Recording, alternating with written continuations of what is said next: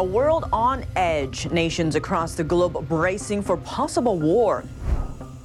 In the U.S., lawmakers gearing up with a record pay raise for soldiers and a stress test for banks over war risks. Plus, a report hinting at a hypothetical clash between the U.S. and China in 2030. Elsewhere, Japan, the UK, and Italy signing off on a new weapons deal. Surveillance data shared among U.S.-Asia allies. And the Philippines preparing against potential Chinese hostility. What's sparking the global surge in military readiness?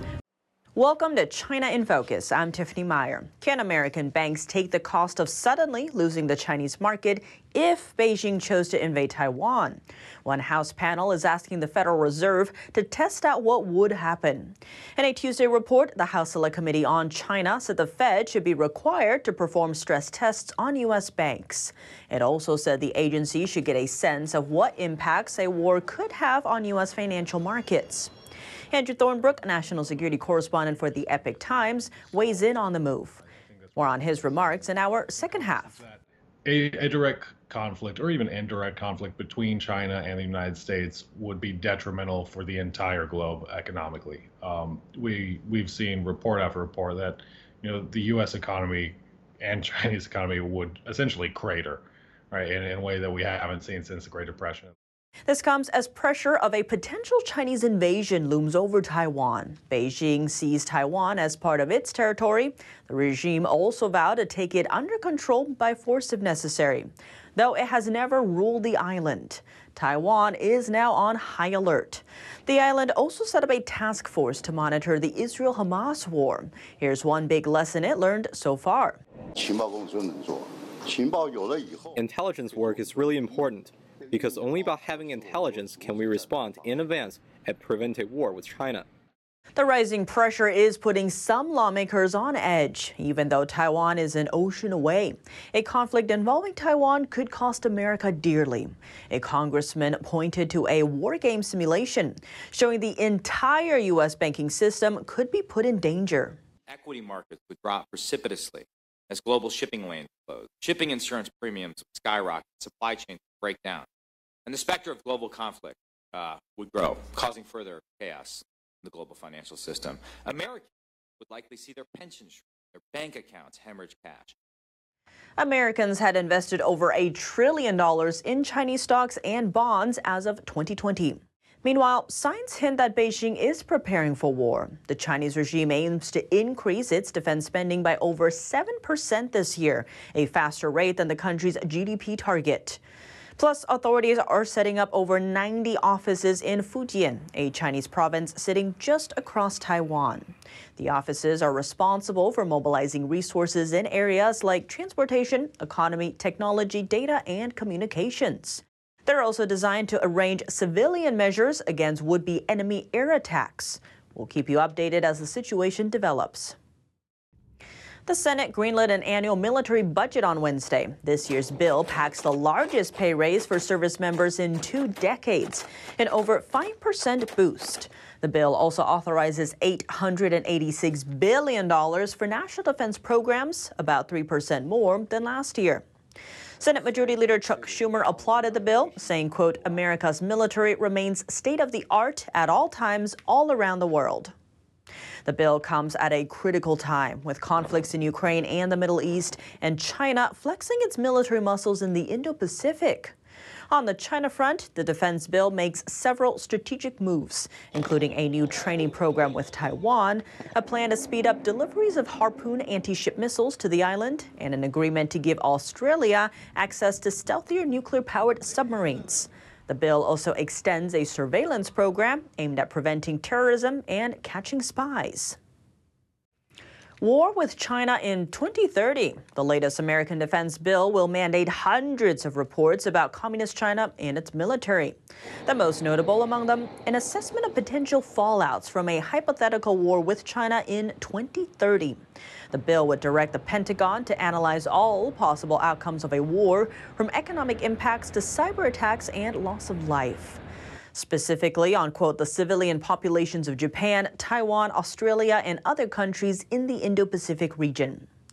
The bill would also require the Defense Department to outline steps for beefing up U.S. defenses. An ambitious project to counter China's military might, 3 U.S. allies working together to build advanced fighter jets. The effort's headquarters now based in the UK. Here's more. I don't know if you spotted, but earlier in the year, the Formula One World Championship driver, a Dutchman called Max Verstappen, stormed victory for the 3rd time.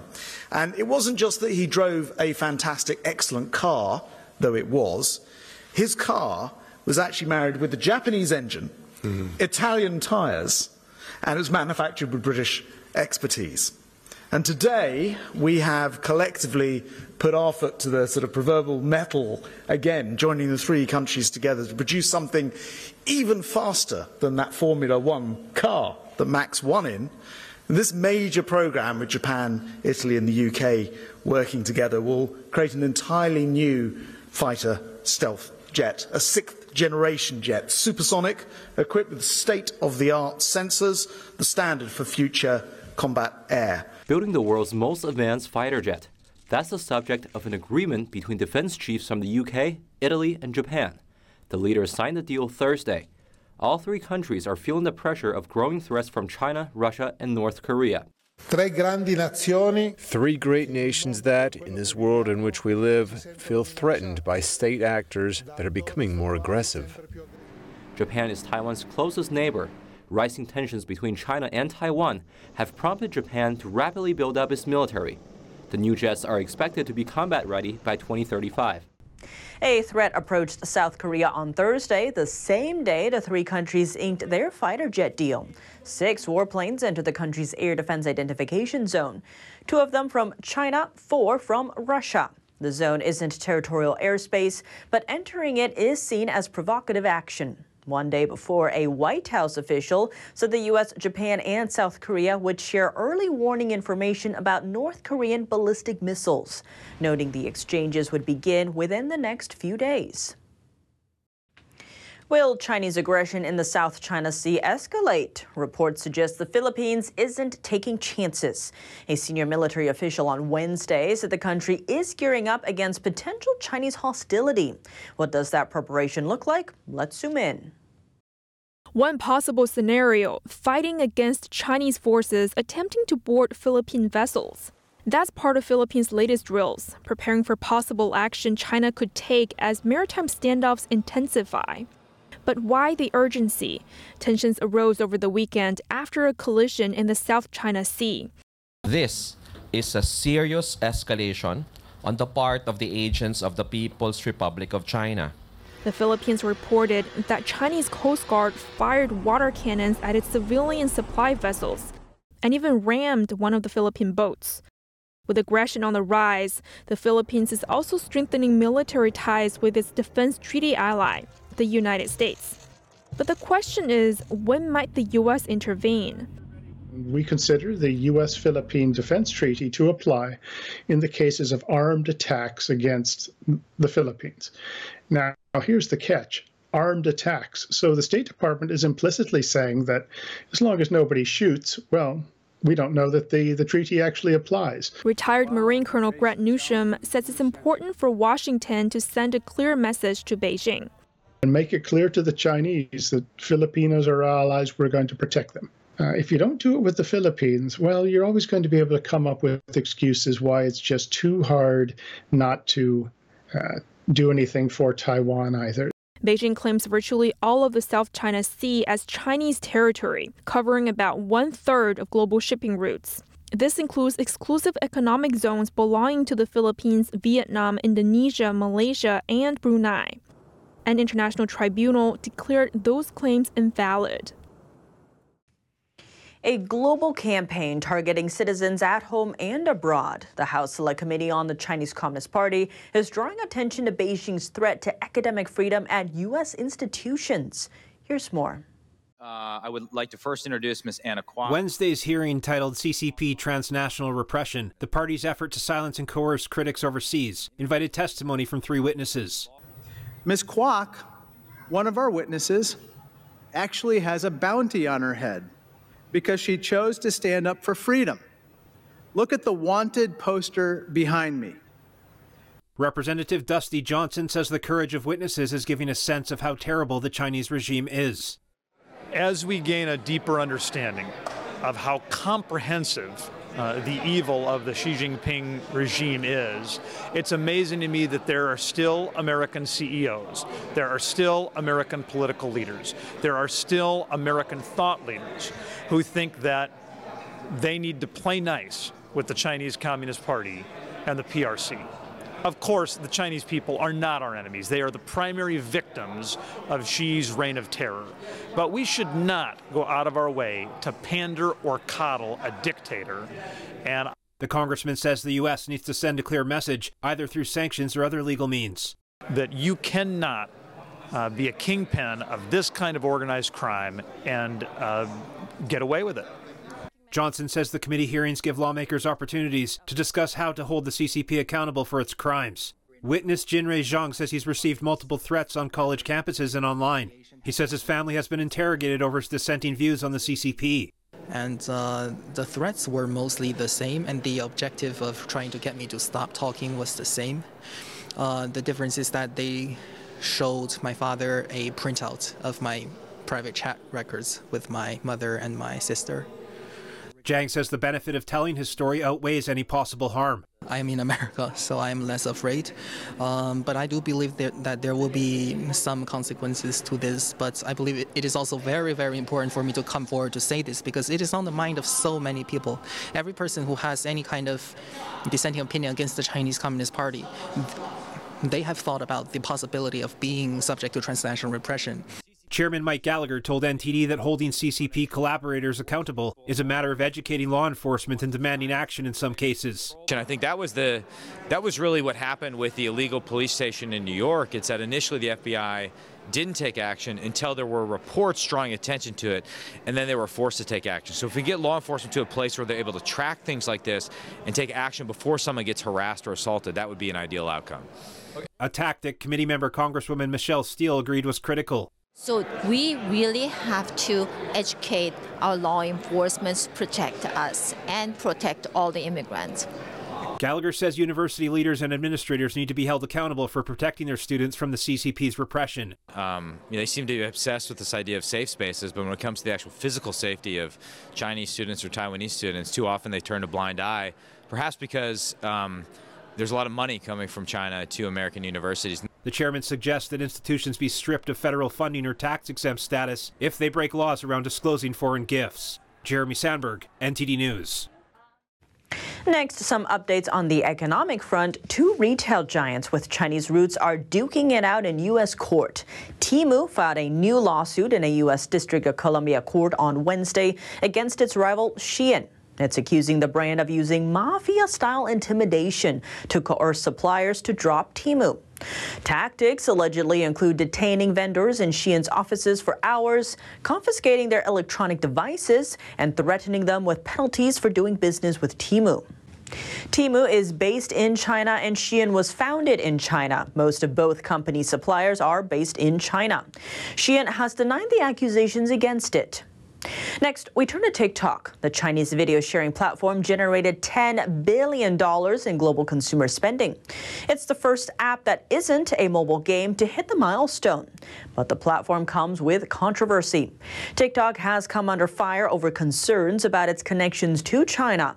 That's led governments worldwide to ban the app on official devices. The app is also accused of addicting teen users and causing other mental health harms. TikTok denies those accusations. Over to Europe, Germany is working to cut its dependence on Chinese supply chains. It secured billions of subsidies for microchip plants in the European country. The money will go to Taiwanese chipmaker TSMC and U.S. tech companies Intel and Wolfspeed. Parliamentary State Secretary at the German Ministry of Economics, Michael Kellner, confirmed the news earlier this week. Germany has promised $22 billion to chipmakers. Unused funds from the pandemic were slated to pay for the incentives. Though the move was delayed after the German Constitutional Court ruled the use of that money unconstitutional. And Asia has a new leader for stock market listings this year. More Chinese companies chose the Indian city of Mumbai to launch their IPOs than any other financial center in China. The number of new listings in Mumbai is expected to rise 45% year on year. New listings in Hong Kong and Shanghai are expected to fall by about 20 to 30%. Coming up, could a conflict between the U.S. and China spark in 2030? That's what the new U.S. defense bill is hinting at. And it's set to demand hundreds of reports from the Pentagon about China's military. The most eye-catching one, an assessment of a hypothetical war with China in the next decade. What's behind the urgency in defense preparedness? And just how crucial is preparing America's financial system in case of conflict with Beijing? We sat down with Andrew Thornbrook, national security correspondent for the Epoch Times, for details. More on that after the break here on China in Focus.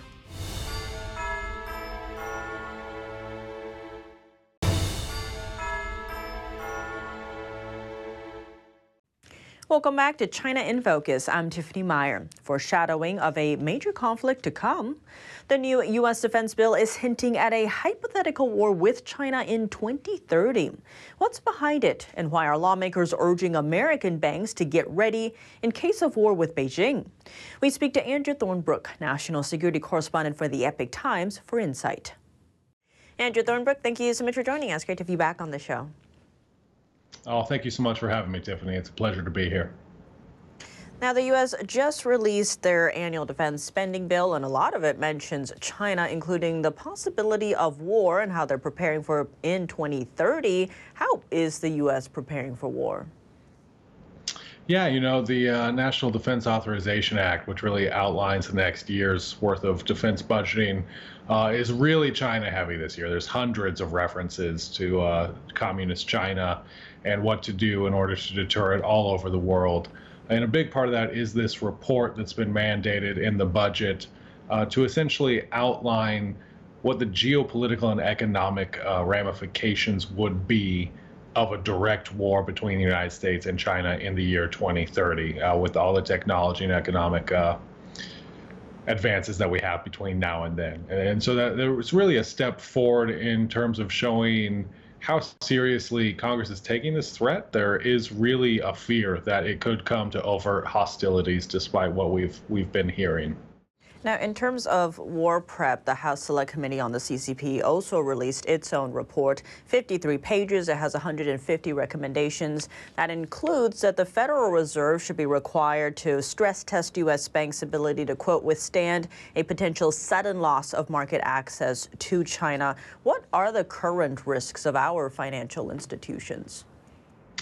Yeah, so I think that's a big problem, and no amount of de-risking is really going to solve this problem. I think that's what we're really seeing in Congress, is that a direct conflict or even indirect conflict between China and the United States would be detrimental for the entire globe economically. We've seen report after report that the U.S. economy and Chinese economy would essentially crater, right, in a way that we haven't seen since the Great Depression, at least. All our system was designed, right, this global liberal system was designed specifically to intertwine our economies to prevent us from going to war. All right, the incentive there being, if we do go to war, it's going to destroy our economies. So that's kind of what we're dealing with right now. And as Congress sort of grows, weary of this idea that the Chinese might go to war anyway, it's really raised this fear that our systems are still intertwined, and maybe we should be working to decouple them, for lack of a better word, right? And it seems it's not just the financial aspect for the intertwined. I think Raytheon CEO was saying how we can't even make some of our most important weapons because the parts are in China, the pharmaceutical industry, all these different industries. Given how intertwined the two countries are, what would that look like if war does break out? Yeah, so it'd be detrimental, especially in the supply chain side, right? And this is true of China as well. For instance, right now, they're incredibly independent on U.S. Semiconductor technology, things like that, even not their most advanced ones. So a lot of the intellectual property they're dependent on us for, even if they have to steal it. And in terms of hard resources like material resources, especially rare earth elements used in batteries and things like this, as well as in the construction of semiconductors, right? A lot of that we're dependent on Chinese mining operations for. And so there could be a real a lack of access to these things for both sides. I think one of these responses to that is that we're seeing in the NDAA, for example, a little bit of work towards trying to create larger stockpiles, right? Emergency national stockpiles of resources because there would be widespread shortages.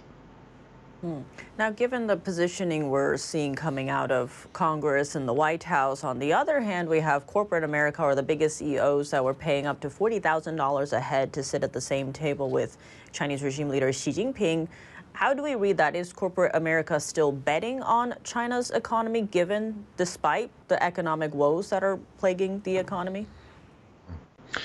Yeah, I don't know if they're betting on the economy, but I think they're trying to turn the tide in their own way to prevent conflict, right? There's a desire, really, I think, among the business community to try to stabilize these relations for the benefit of profit, right? To try to keep these commercial ties intact, because in fact, these commercial ties are one of the key things that prevent us from going to conflict with one another.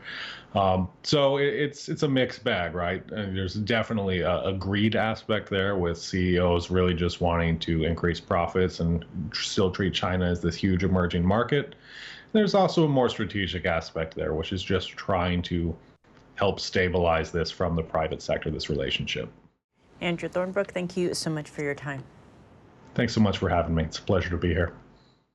That's all for today's China in Focus. I'm Tiffany Meyer. If you have any feedback on the show or have something you'd like to see us cover, send us an email at chinainfocusntd.com. We'd love to hear from you. Thanks for watching. See you tomorrow.